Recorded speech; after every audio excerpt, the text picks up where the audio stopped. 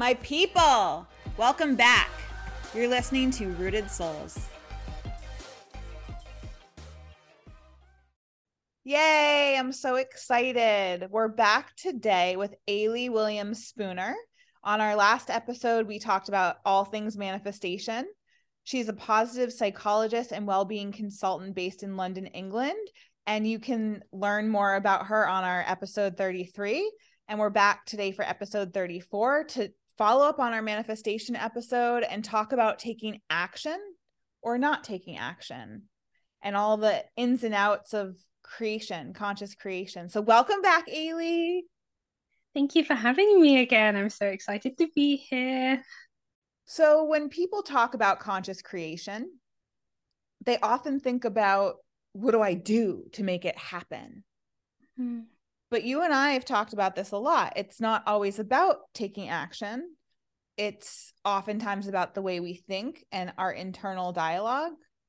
And on the far other end of the spectrum, people think they shouldn't do anything at all. I should just think about it and it should all be delivered to me. But as you and I know, and maybe many of the listeners know, nothing's black and white in life. And it just depends on the situation and depends on where you're at. Would you like to dive in and share a little bit about how to determine when to take action and what is the opposite of action and what conscious creation really looks like as a conscious creator? Yes, I'll be very happy to do that. Did you want to redefine what manifestation is for those who are just joining us for the first time or were a bit confused in the last episode? I think that'd be great. So, manifestation essentially is creating consciously with your thoughts. It is how your internal state, your imagination, affects the world around you. So, visualizations, affirmations, intentions, you set a focus on having specifically what you would want to experience or having a goal achieved, and you experience it as if you already have it, and it manifests physically into the world around you. Would you like to add anything to that? I'm not sure. Yeah, I'm thinking about the skeptics and how silly and strange that sounds. And I like to remind people that we are always having an internal dialogue, always having internal thoughts. Some people more than others. Other people can, have more of a quiet experience, but many people, especially creatives, have a lot going on inside their head. And it's just what we experience internally often that we take as truth, right? And so that's what's happening around us. That's why if we have an opinion about something, it's proven true to us. That's why it's our opinion, because that's what we're experiencing. So with conscious creation, it takes repetition and sometimes time, not always, to think a different thought and see something else unfold. Now, this can sound like very magical thinking, but the invitation is just to try it out and see what happens, because you might be very surprised. Definitely. It is all your thoughts creating your life and your beliefs and your reactions and then your actions. So your thoughts are essentially the foundation of everything that you experience in your life.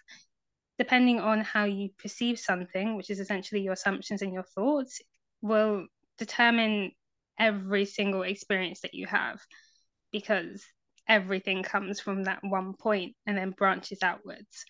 And it's interesting, even though there can be skeptics, and that's understandable. Like, we always question things, and it's good to question things because that's how you grow, that's how you learn.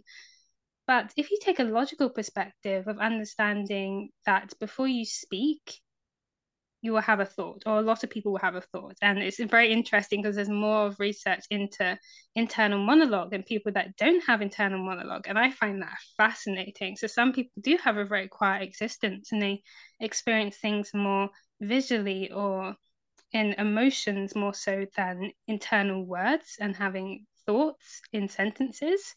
So the way we experience things can be different internally, but that is still an internal state before it becomes external. So it's a lot of interesting connections when you just take a logical approach to manifesting that can help when you're feeling a bit skeptical or like you're doubting it. But as Becca said, try it yourself and see what happens. I think an important distinction to make is about what comes first, the emotion or the thought, because one of the main pieces of law of attraction is that your feelings, your emotions, your vibration is creating. And what you and I share is the belief that the law of assumption is actually the driving factor. It's the thought that comes first. Yeah. And it's so funny. My mind said, what comes first, the chicken or the egg? That was my response internally to what comes first, thought or emotion. And I think it is actually very, very similar to the chicken or the egg, because does it necessarily matter which one technically comes first? Like they both have the same outcome. So whichever one makes more logical sense to you, you stick with. But personally, from my experience and my experience with my clients and seeing how they work and how their thoughts happen and their emotions, when you dig past the emotions, there's generally a thought that has triggered that emotion in the first place. So if you're feeling angry or sad, that's just such a basic emotion as well, because a lot of the time when you are feeling angry or sad, it is so much more. It is because you're feeling rejected or resentful or ignored, or like a basic human need isn't being met in that moment. When you narrow it back down, it won't just be I'm angry, I'm sad. It'll be this person has said something to me specifically that has triggered me, and the thought in response to that situation, this is you being reactory instead of actually choosing your response, will be the emotion. So it is the thought of this person has disrespected me that causes the anger, that causes the triggered response of saying something or doing something, because your perception of that situation is that the person isn't treating you right. And then all your actions come from that perception, including your emotion. So I personally believe it is thought, emotion, response, or thought, emotion, reaction. I would agree. And I think a good way to integrate this framing is that it's the narrative that creates the emotion, right? So if you believe somebody is being rude to you, you could be upset. If you believe that they are unaware, you could be more calm about it. So the emotion is directly in relation to the narrative, which is thought. So the law of assumptions also tied up with the law of belief, and emotions change, right? Like if you hold a belief, it's something that is more ingrained. And if you choose to change the belief, then the emotions will follow. And since a mood can fluctuate, it's just much more impressionable or malleable. So a mood is more malleable, or Yeah, a mood. Maybe thought that's is not more the right word. emotion. Emotion is more in motion. It's more changing and shifting. Mm-hmm. But what And we're malleable. and and malleable, um but we can change our beliefs, we can change our thoughts, and that's why Mm-hmm. this is sometimes hard for people to grasp, because it seems like we are who we are. Yeah. Reality keeps showing us the same thing over and over again unless we consciously choose to change it. That's the thing with manifestation, is that you get what you are, not what you want. And that's the same within life. You get what you are, not always what you want. So if you are something that you are really happy with, I'm rich, for example, everybody's always happy with that one. You will see evidence of that. You'll see that you have money. You can see that you can go out and do the things that you want to do. Life matches what you believe that you are. If you feel that you are poor and you are constantly having the thought process of, I'm poor, I can't afford this, I have debt, I never have enough, and then you are wanting to be rich, but always living from a state of, I never have enough and I'm poor, you will never have enough. You will never be rich. Even if you had £1 million or dollars, it would still never be enough. Suddenly you want to buy an island somewhere and you don't have enough money for that, and then you feel poor. So it's like, or you start to invest badly and then the money drops and it's gone. And then again, you are still poor, because you always act and respond and live life and get what you are, not what you want. So that's what manifestation is as well. It's changing who you believe that you are through internal processes of thought, changing your thoughts and building better thought patterns so that you can say, I am loved, I am wanted, I am rich, and I am doing really well. And you are experiencing those things as well. And affirmations can be a double-edged sword, because if you don't believe it, it can sometimes cause resistance when you're saying it. But on the other hand, it's repetition. And after a while, you've brainwashed yourself to believe it to be true. Definitely. This is a good segue to talk about action or not action, because we're talking about internal processes now. So that is a kind of action, but we can also take external action. So do you want to define what action taking is with manifestation, or what it is not, if you can? Yeah, sure. So, as you said, action can either be internal or external. So, in society, in life, we're very much driven to be doing external action. No one really talks about internal action as much. And when they do, sometimes it comes across as very like woo woo or psychotherapist or like deep trauma and shadow work. And it can come off in that way instead of being just like a general thing that you do in your daily life. External action, we're very much encouraged to apply for that job and go to those meetings and work really hard and be on all the dating apps and do all the external actions in order to get to what you want. But the internal action is often very much misrepresented and underrepresented in terms of monitoring your thoughts, looking at your emotions, understanding that when things come up, you can work through them, having good habits in terms of the way you're thinking about yourself, the way you're thinking about yourself in relation to the things around you. And that's your self concept, essentially, those two things. That's internal versus I need to be doing to get something physically, to make something happen. And as you said, there's so much like double-edged swords with this, because if we feel like we're not in the state of having something that we want, so for example, feeling in an unloved state and then trying to convince someone to love you, that never gets the result that people want.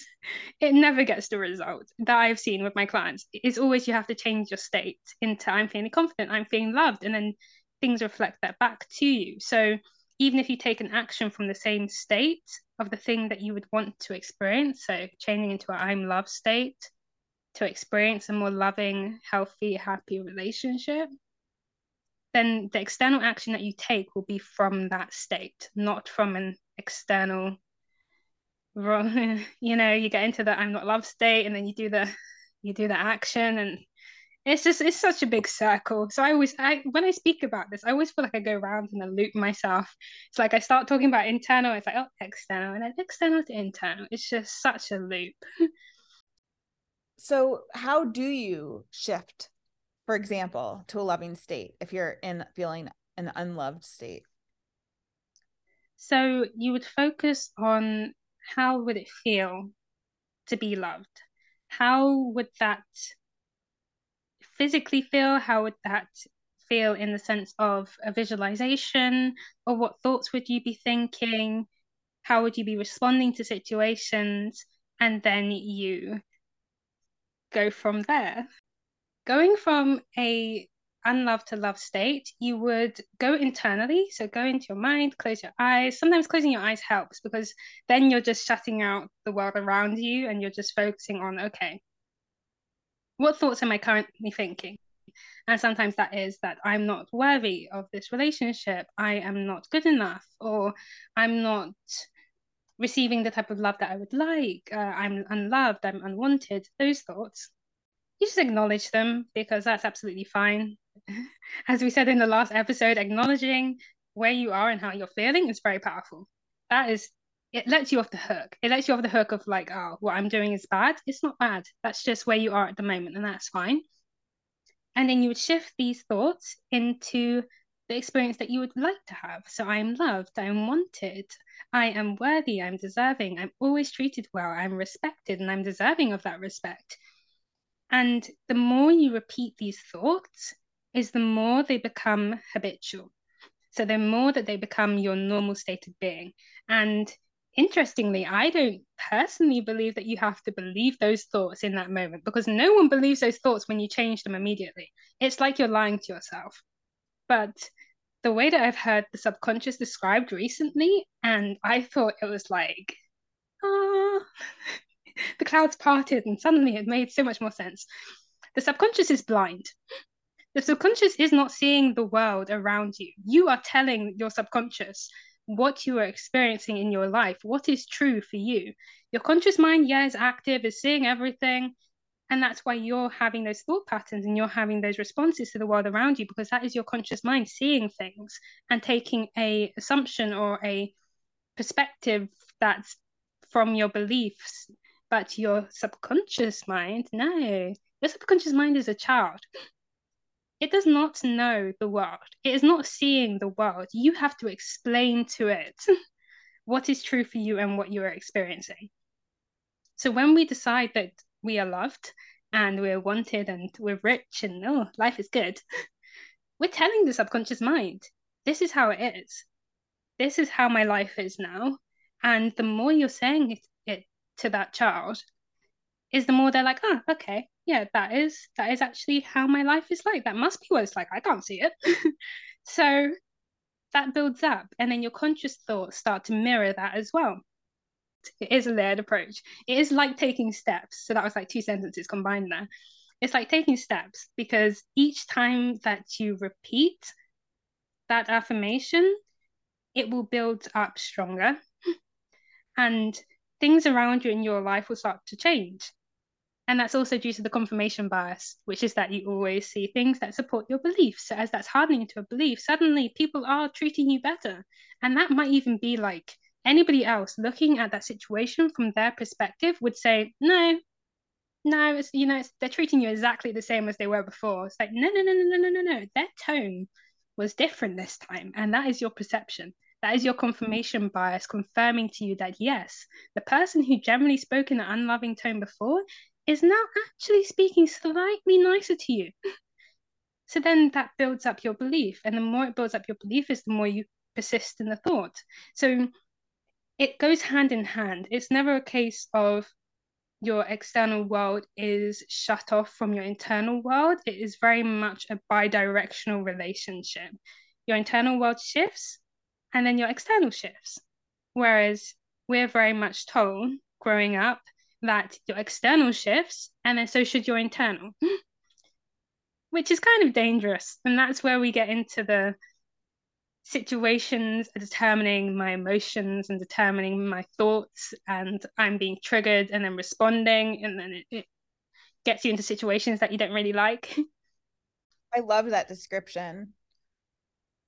And you had mentioned to me at one point, it's like teaching a child the ABCs. Like it does take repetition. So I love that you brought up a metaphor about it being a child again. Oh, and then intentions, which are thoughts and spoken words or internal dialogue, that it can be a simple one-time thing and then you can see a result, or you can repeat, but it's almost like set it and forget it is steeped in more faith. But even I intend that this person is going to treat me with respect, or I intend that I'm going to have a great day. A very powerful exercise is, as soon as you wake up, thinking about what your own internal dialogue is going to be that night when you go to bed. Like, oh my God, today was so amazing. I had such a good day. I'm always entertained how often that goes well when I remember to do it. So breaking down more about action steps, right? So we're talking about internal action steps with our thoughts. What about taking external action? The best way that I've found to take external action is, as you said, to set an intention. To set an intention before you take an external action. So, for example, if you are going to do a test, and I used to do this during my undergraduate years when I found about manifestation just before the first year of uni is when I discovered manifestation, but that was law of attraction.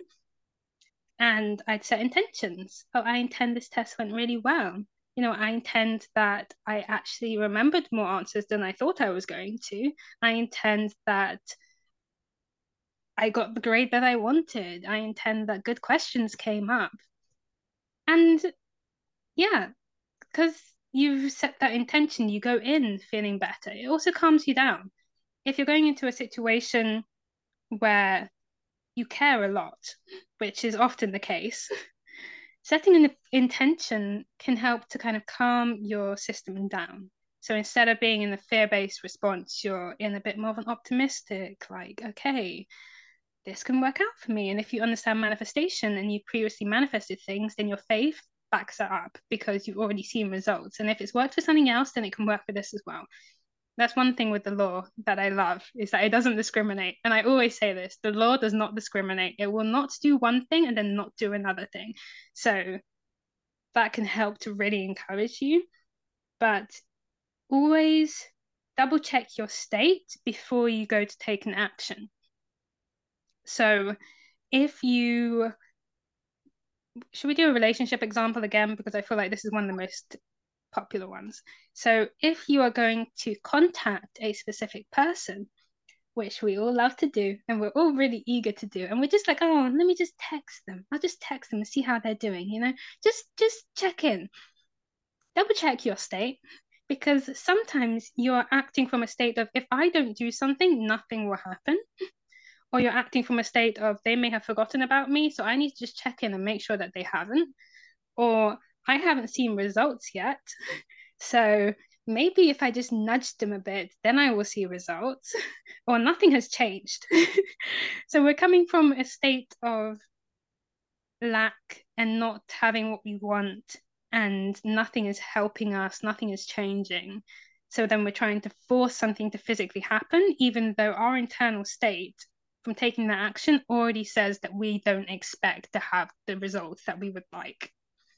Whereas if you check your state and you're actually like, yeah, I'm actually really confident, I'm really good. Or sometimes when it's in inspired action, you won't think about it before you do it. It'll be automatic. It'll be something like, oh, I should text this person. Boom, you've texted them. There was no fear. There was no shaky hands. There was no deleting the text message 2,000 times. Check your state and then take external action if you like to. But that's also just being really self-aware of understanding where internally you are. And if you're in a state that is not supportive of you having what you want, that's when you take a step back, which again is an action, and care for yourself. Give yourself some attention, give yourself some love, do something that you enjoy. Shift that focus with your affirmations or visualization or a meditation, or go for a walk, get in nature. That's your time for yourself. That is the action you should be taking in that moment. And that can be physical. Meditation is also still a physical action, even though it's very much internal. It just crosses over so much. Another example when it comes to another person would be about trying to convince somebody or explain yourself to somebody. And this can be challenging for recovering or active codependents, because they may feel like, I need to explain to this person why I need a boundary met, or I have to explain to this person why they hurt me, or explain to a person why I'm behaving the way I am. Whereas a truly healthy person would recognize if another isn't capable of meeting them where they're at, or isn't capable of treating them with respect, they would just back off, right? So this is a great time to really track if I'm going to have a conversation with this person, because conversations and dialogue is important in healthy relationships. But if there's any wounding or dynamic of toxicity, wanting to fix it through conversation is not always the best way to handle it, because the other person might not be in the state that is necessary for health. So trusting that as you tend to yourself and balance yourself into a healthy state, other people you're connected to will also rise to be in a healthy state. And sometimes just putting off conversations until that's the case. So that feels like a similar example, but kind of more bigger than just like somebody you're interested in, whether it be family members or friends, colleagues, because a lot of us want to just like work it out. But check your state. Like, how many times have you been able to just work it out if you're triggered or you're over explaining, you're in codependence? Would you agree? Yeah, I would say that watching for your triggers is very important because then when you know they come up, you can sit down and look at them. But a lot of the times when we're triggered, we want to immediately react. And especially if you've been in a codependent relationship or something that hasn't been specifically healthy, just remember that the mind likes comfort. It will be comfortable in its discomfort. That's the thing.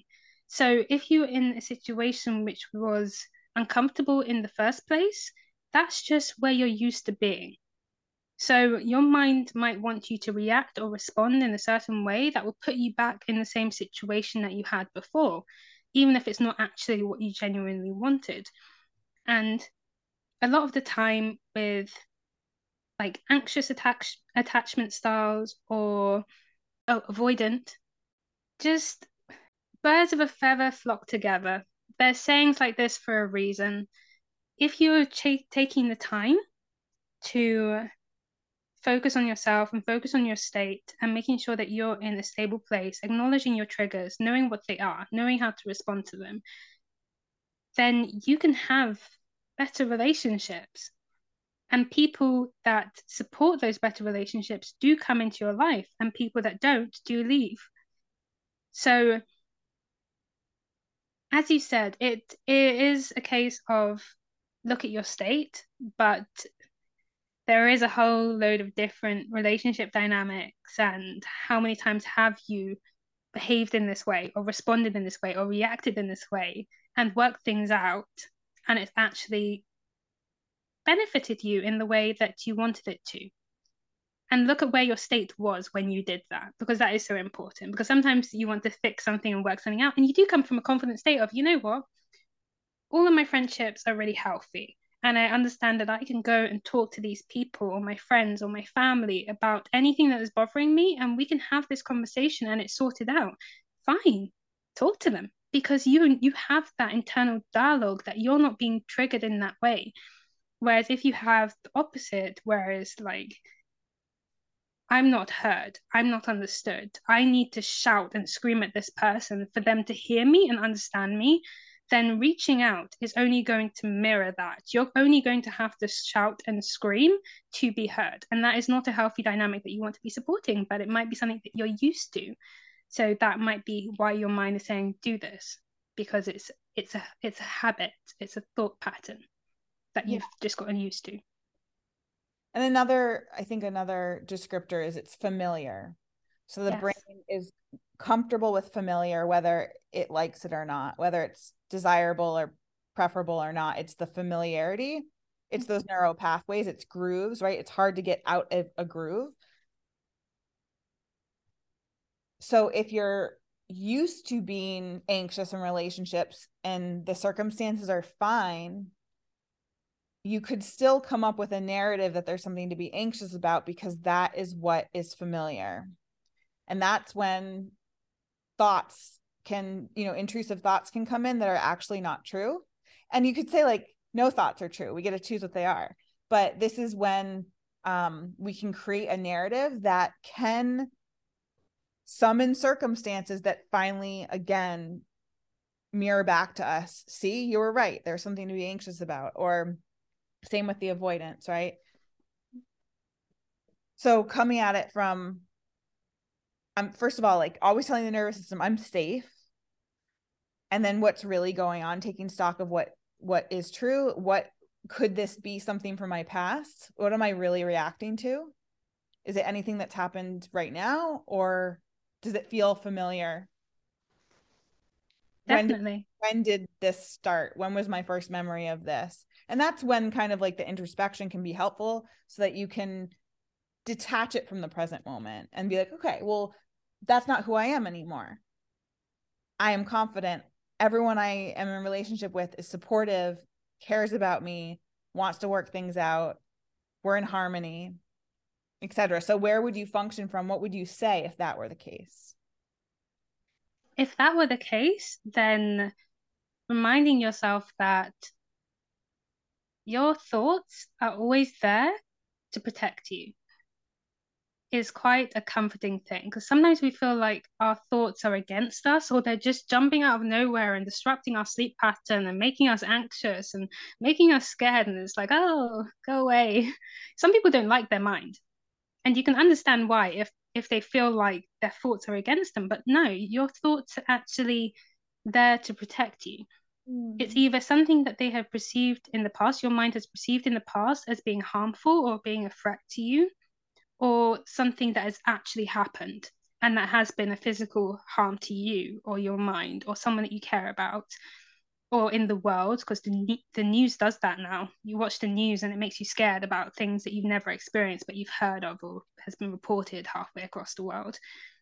So then our thoughts come up from these memories of things that we've experienced or perceived, and then we respond in a way that tries to protect us from these things possibly happening, even though in this moment it isn't relevant.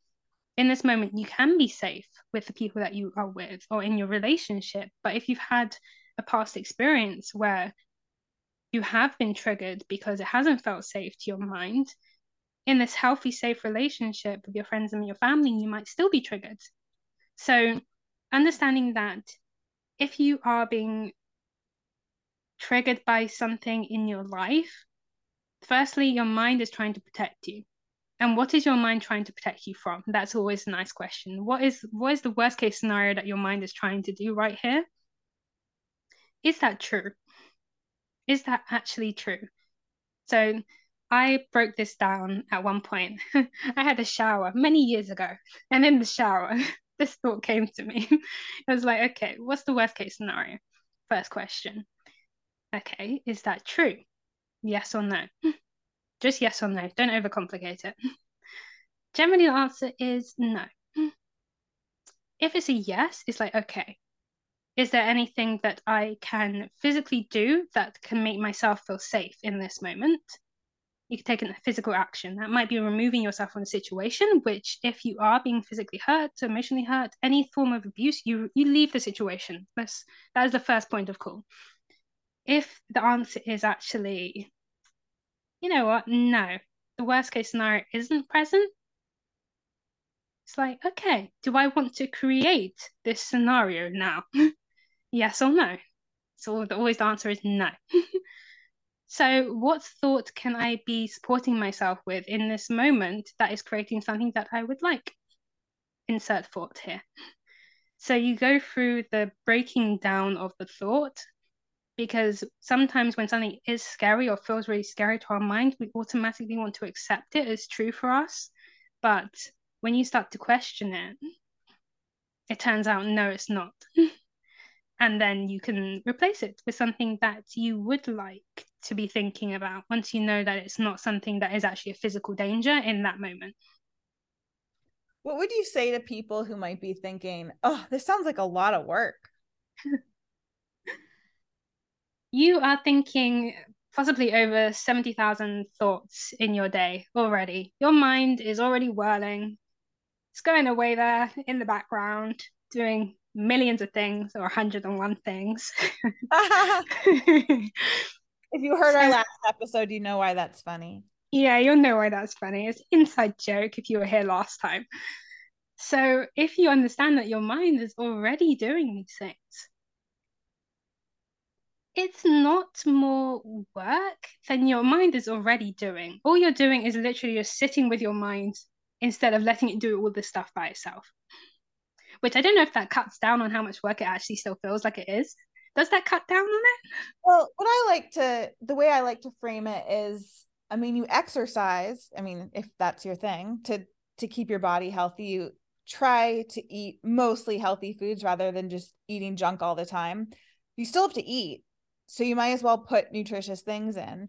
And it ends up benefiting you so much more that when you see the benefit, you end up enjoying it. And like you said, the brain's already working on overdrive, and it's not always pleasant. So putting in some effort and it is effort at the beginning. It's like learning a new language. But Yeah. once you learn the language, you become more fluent in it. It's more automatic. You don't have to put so much mental effort into it. But if you want to, if you believe that you're worthy of a better life, it is an investment. It's just a different kind of investment, and it's one that pays more dividends than anything I can think of, right? Because like you are creating a reality, and it does become easier.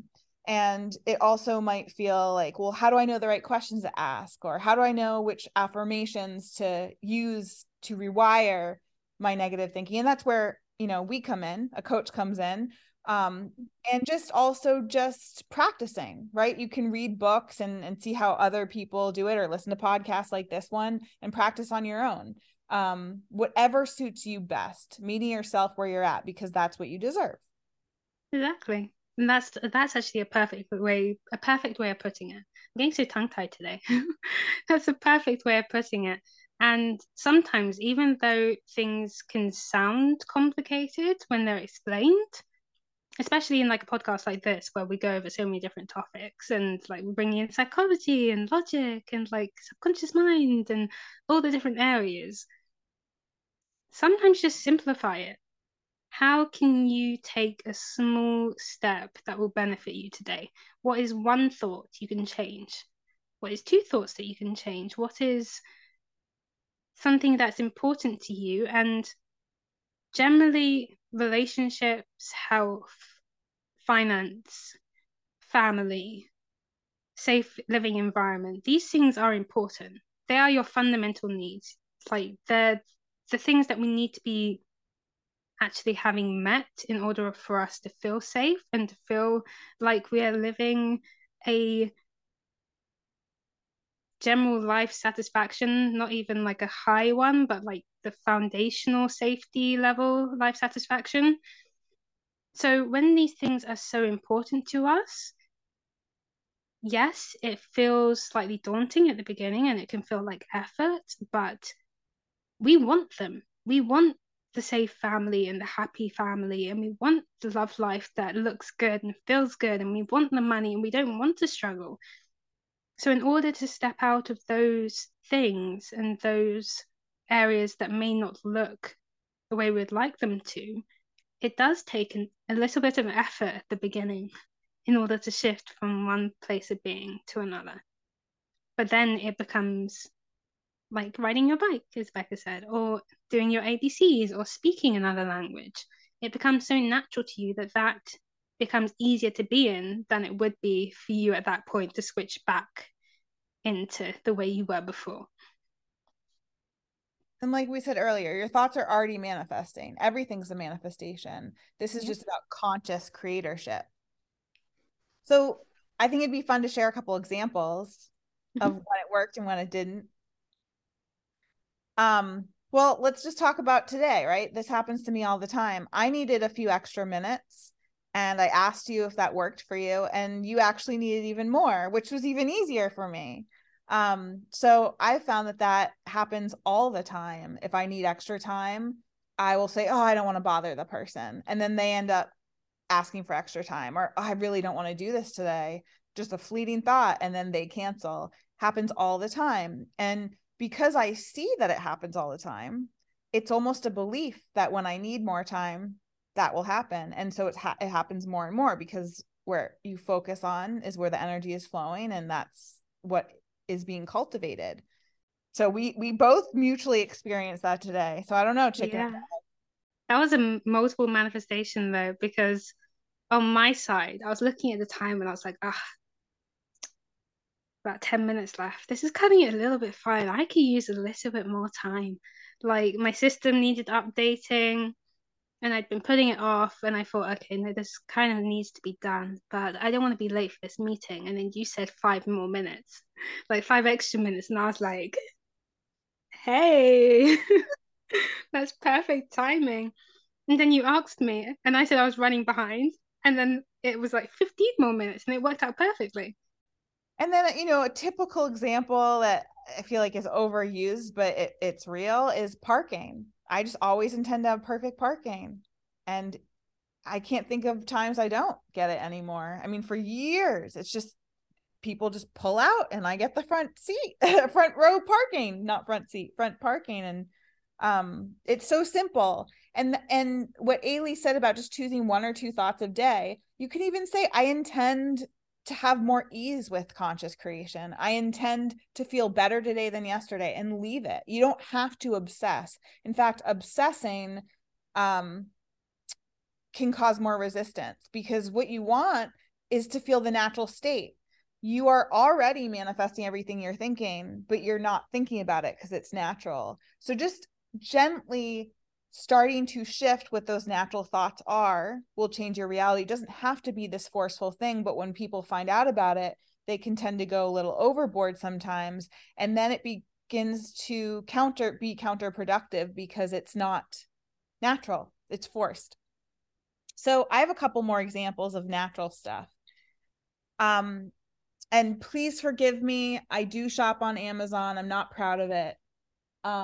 But at the beginning of COVID, when most people were starting to shift over to Amazon, I returned something, or tried to return something, and they gave me a full refund and told me to keep the product. Now, every single time I ever return something, they tell me to keep it and give me a refund. I don't even need to return it. On the small occasion when, you know, I've kind of learned the ins and outs of how that works.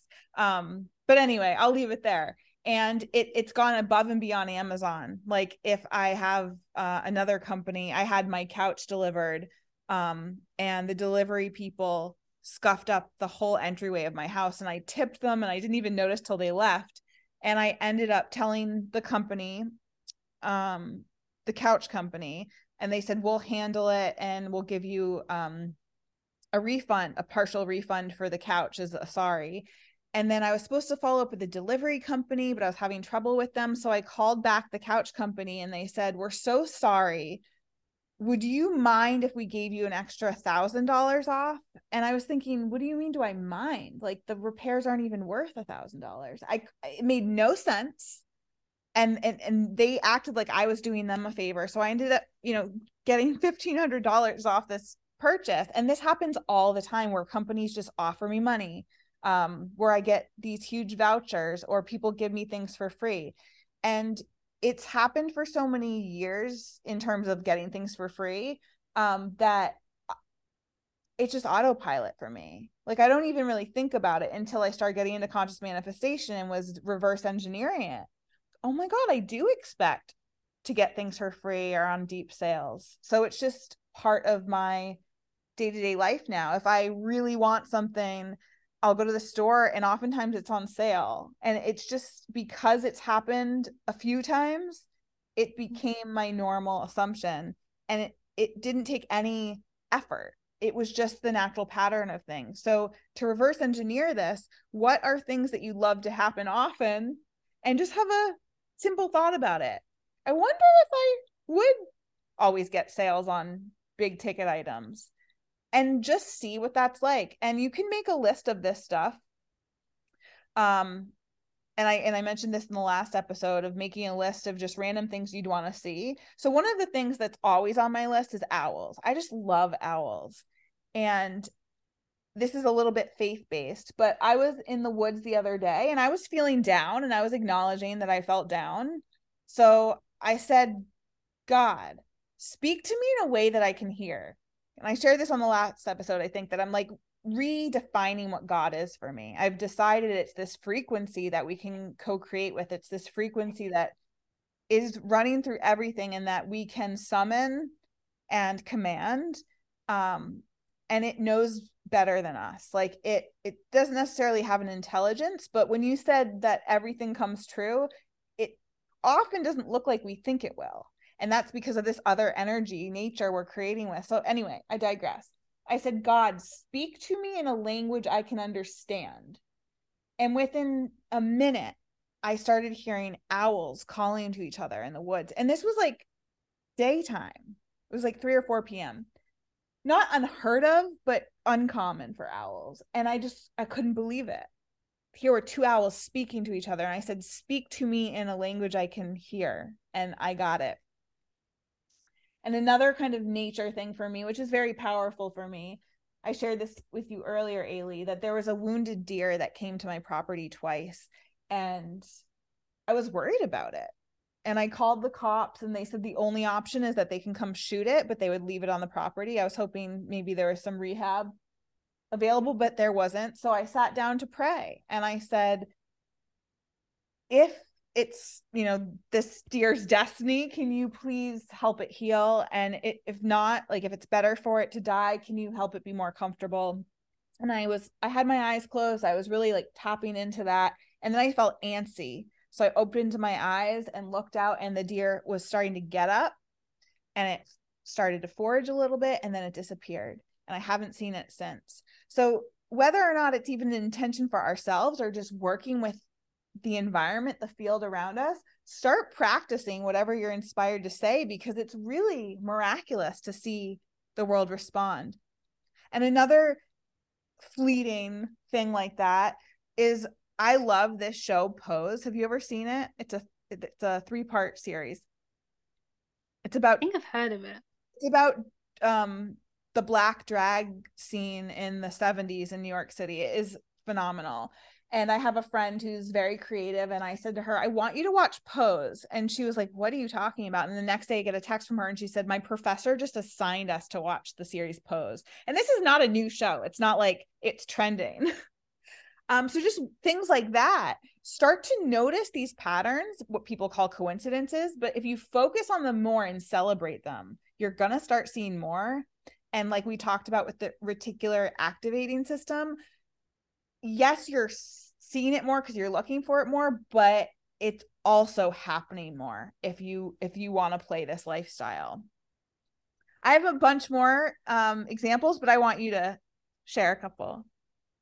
Your examples, it's funny, we have some similar ones. So refunds, yep. Amazon, yep. It's Maybe like, everyone, let us know, audience. Are you guys all getting these refunds on Amazon? Maybe it's not special. Maybe, but that's my perception. In my narrative, it's special. yeah, and getting free things or getting discounts.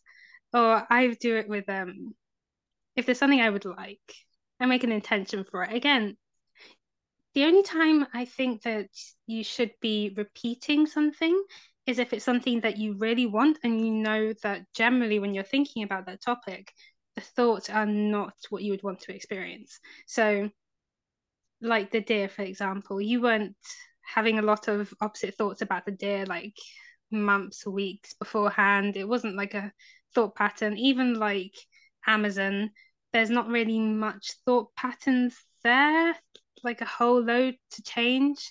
So sometimes, yeah, an intention is great. Like you're always getting a parking space. When I was going to my undergraduate university, it was outside of London. So sometimes I would commute from home because I live in London to Reading, where I did my undergrad. And sometimes I would be doing this during rush hour. And now, if you've been in London during rush hour, you understand you cannot move sometimes. It is like your face, somebody else's armpit, like together, squished. Like you have to move in. There's like no space. Don't even breathe when you're on the tube or on the train. So I decided one of those days that I was going to set an intention. I always get a seat. I always get a seat, especially because I was having to do like train, tube, longer train, bus. Yeah, it was a long journey. I always get a seat. And I kept repeating that every time I was going to get a train.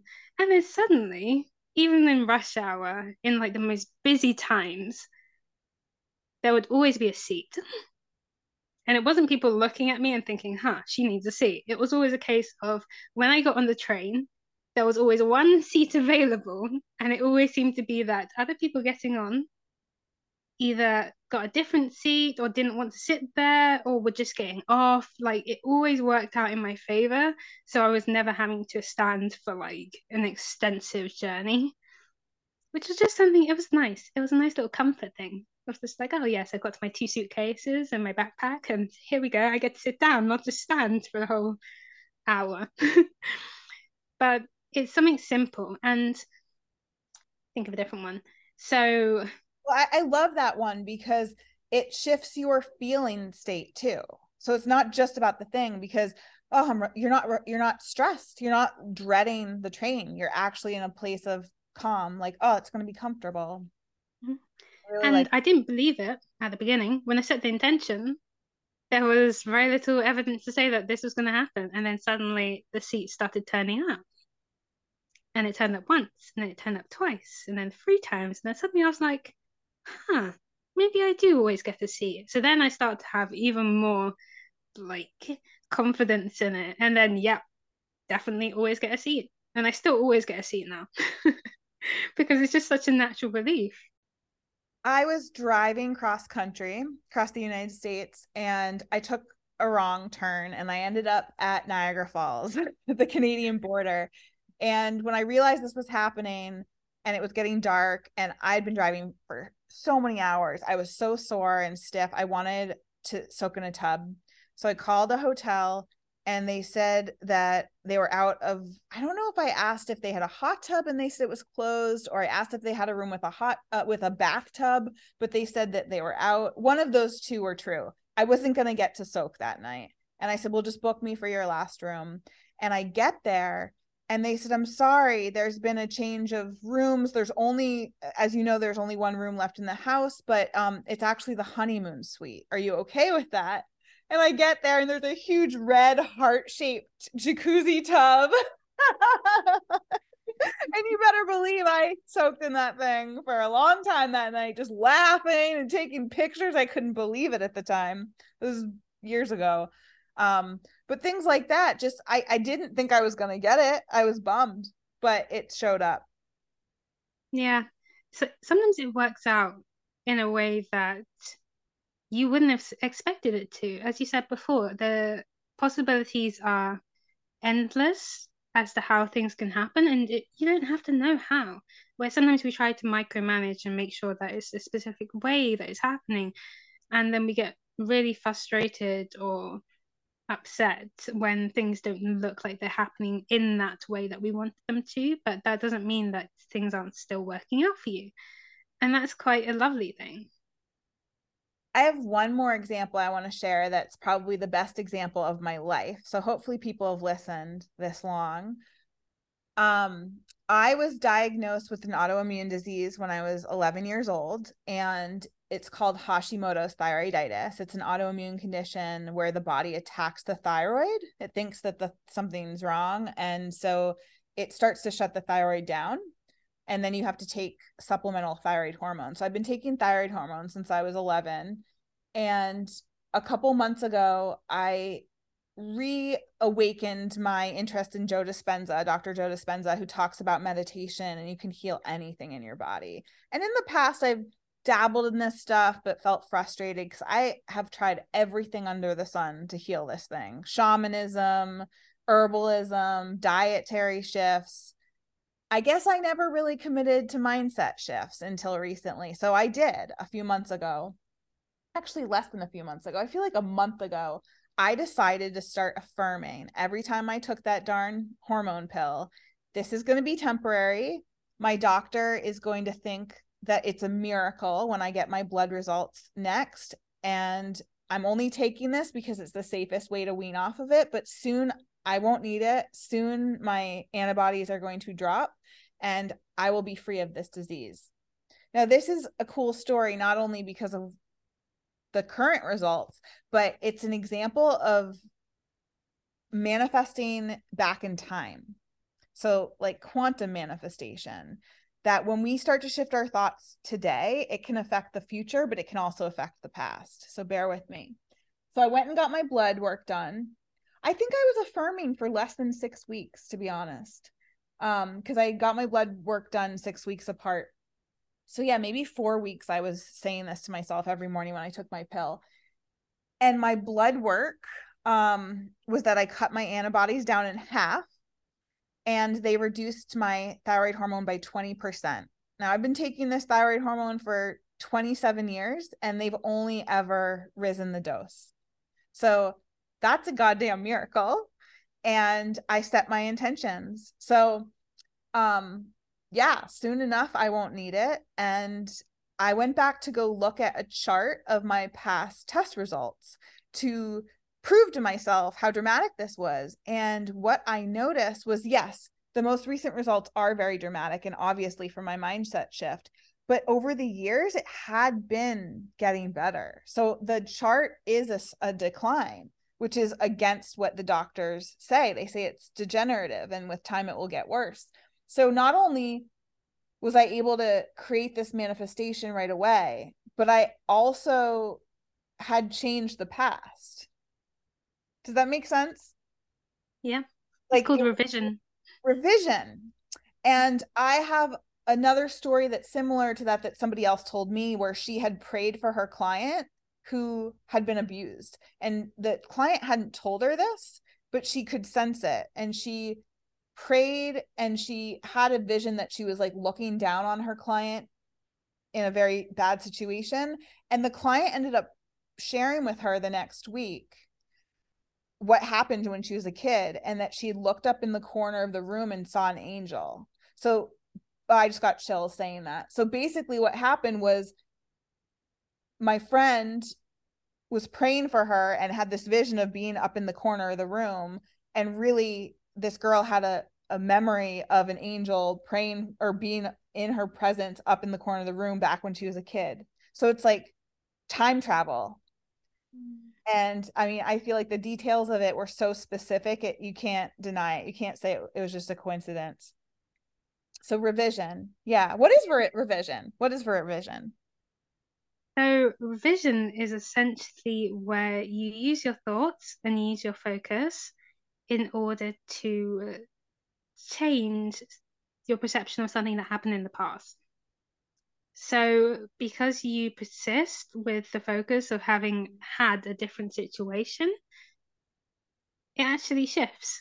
And then people start to say different things and situations start to look different. So, an example I had of revision with a client or a friend, I'm not sure which, but their dog was getting old. And they were starting to get a bit upset because as dogs get older, you know things are coming. And she didn't want that to be the case. So I think her dog was 14 and she kept saying, no, my dog is 10. My dog is 10. My dog is 10. My dog's 10.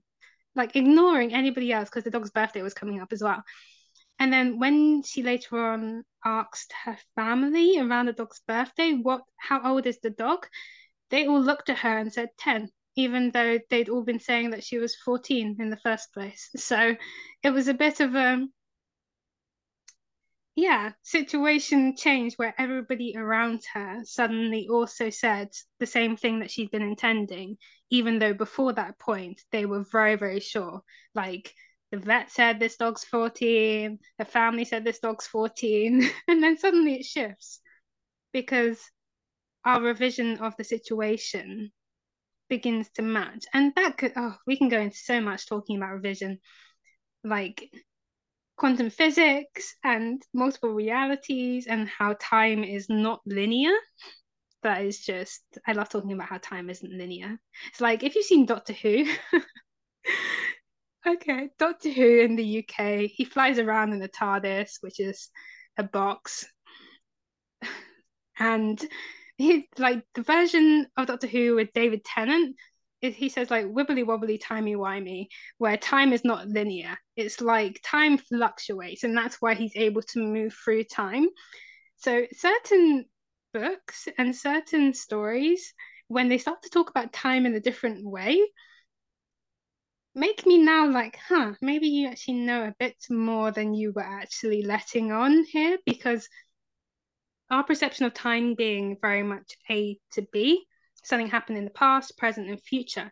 Our mind can only ever experience something in the present. Time is not linear. It's not happening in a moment in this second and then it happens in another second. Everything happens simultaneously. Oh, we can get into so much. There's too much to discuss there. And one way to look at manifestation is you're just timeline hopping. So you don't even have to change yourself or others. You're just jumping into a reality where that's true. Yeah. Yeah. Because one of the views from Neville Goddard, and I think there's a couple of different manifestation and law of assumption teachers that have this perception, is that creation is finished and you are just selecting a version of reality that you want to experience. And this leaps over into quantum physics and multiple realities and different time continuums, and how there is just multiple versions of reality happening exactly in this moment. And we are actually shifting from reality to reality by selecting it. I Yeah. love it. I love it. And I think that and I'm not sure this is connected, but it came up. That the more people who carry the same opinion with you, the faster it will shift.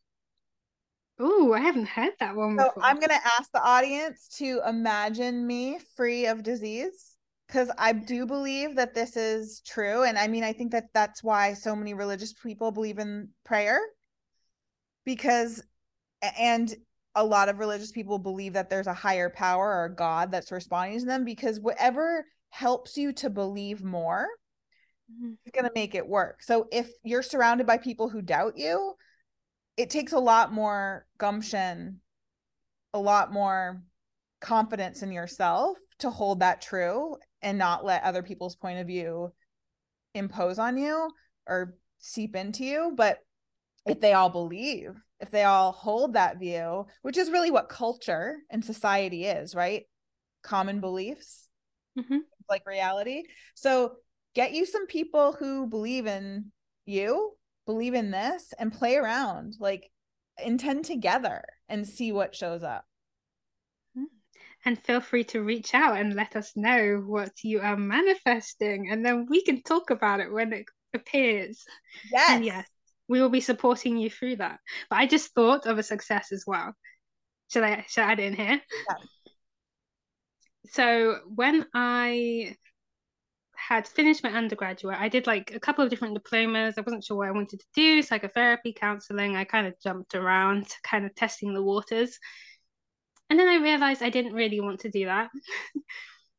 So I set an intention. I was like, oh, I intend that I'm doing a course that I really love, and I intend that it is funded.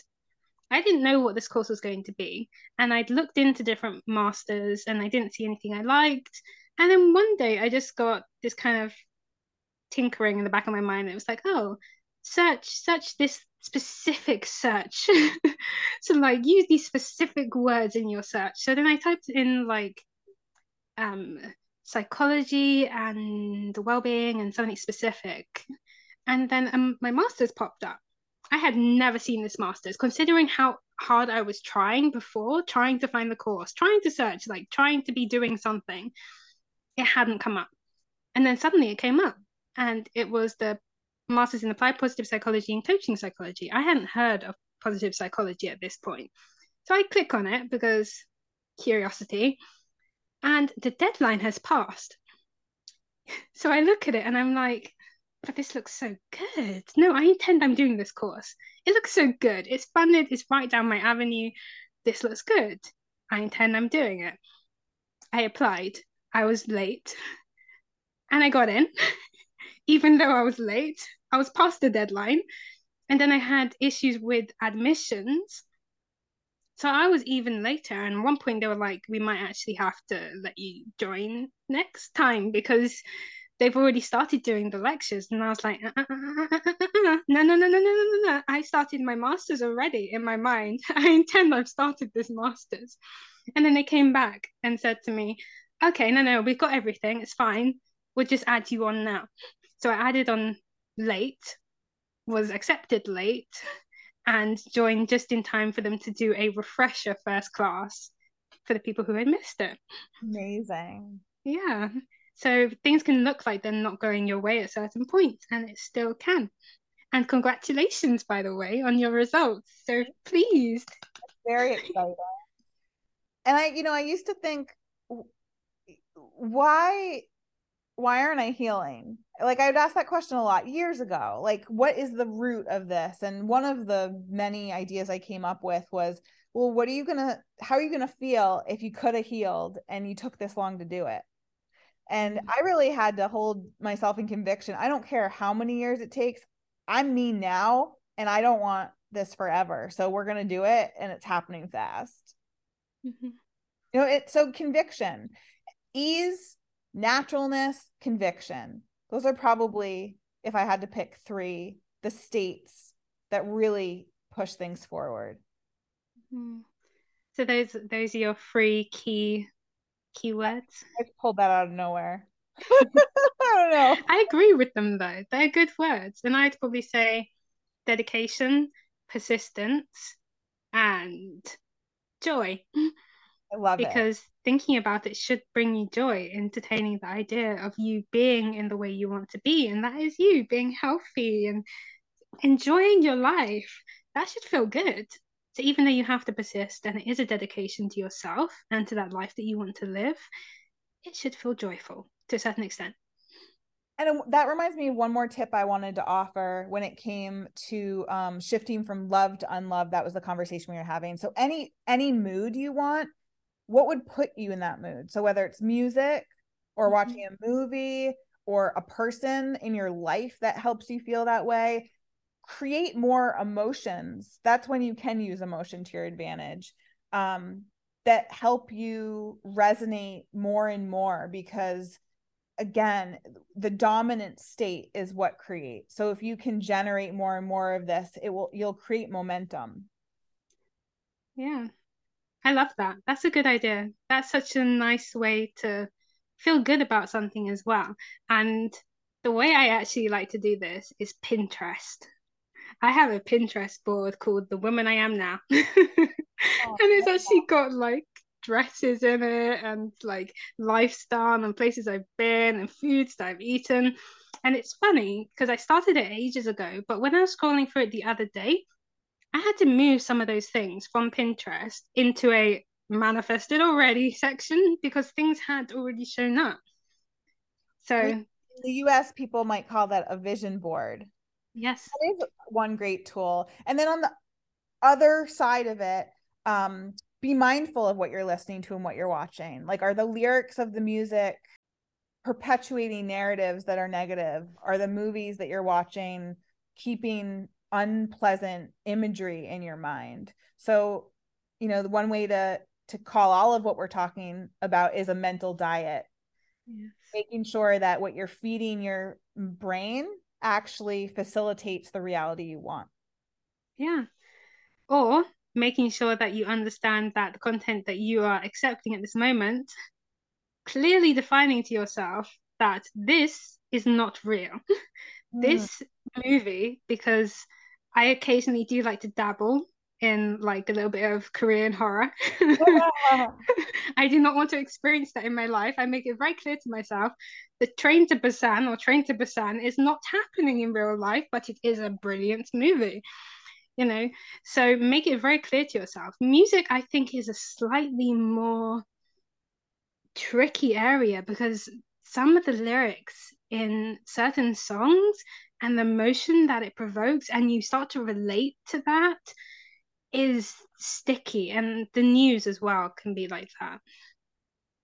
Yeah, and so when I watch the news, I remind myself it's important to know what's going on for other human beings, but I don't have to take it into my nervous system. I do try to create some sort of boundary, because you don't want to just shut out being knowledgeable about things that are required for people to know about to make change, and to be responsible citizens. At the same time, you don't want to suck it in like a sponge. So that is a little bit more difficult. And I love the way you painted a picture of how you can watch something and not allow it to influence you to that degree. And then with music, I thought I was bypassing that by listening to the Vitamin String Quartet. Do you know them?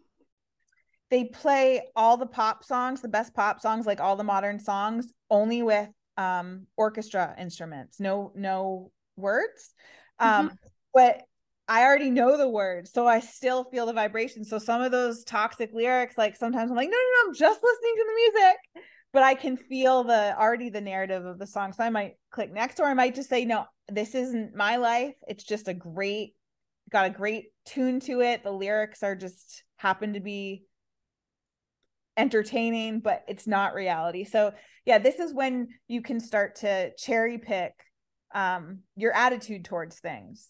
You don't have to live in a bubble of positivity, but when you're new at it, when you are kind of creating, let's say, like, put it in a garden analogy, if you want to make the soil nutritious and free of pests, you got to clear it out, compost it first, and then you can start to put in the perennial plants and create more of a multi-storied garden so that it's self-sustaining. If you guys are into sustainability, maybe that went over some people's heads, but setting the ground for a resilient and thriving atmosphere for yourself is important. But once you have that in place and you understand how these laws work for you, and you have confidence and self-respect, then you can navigate anything that life hands to you, because life is never going to be this like perfect, joyful thing.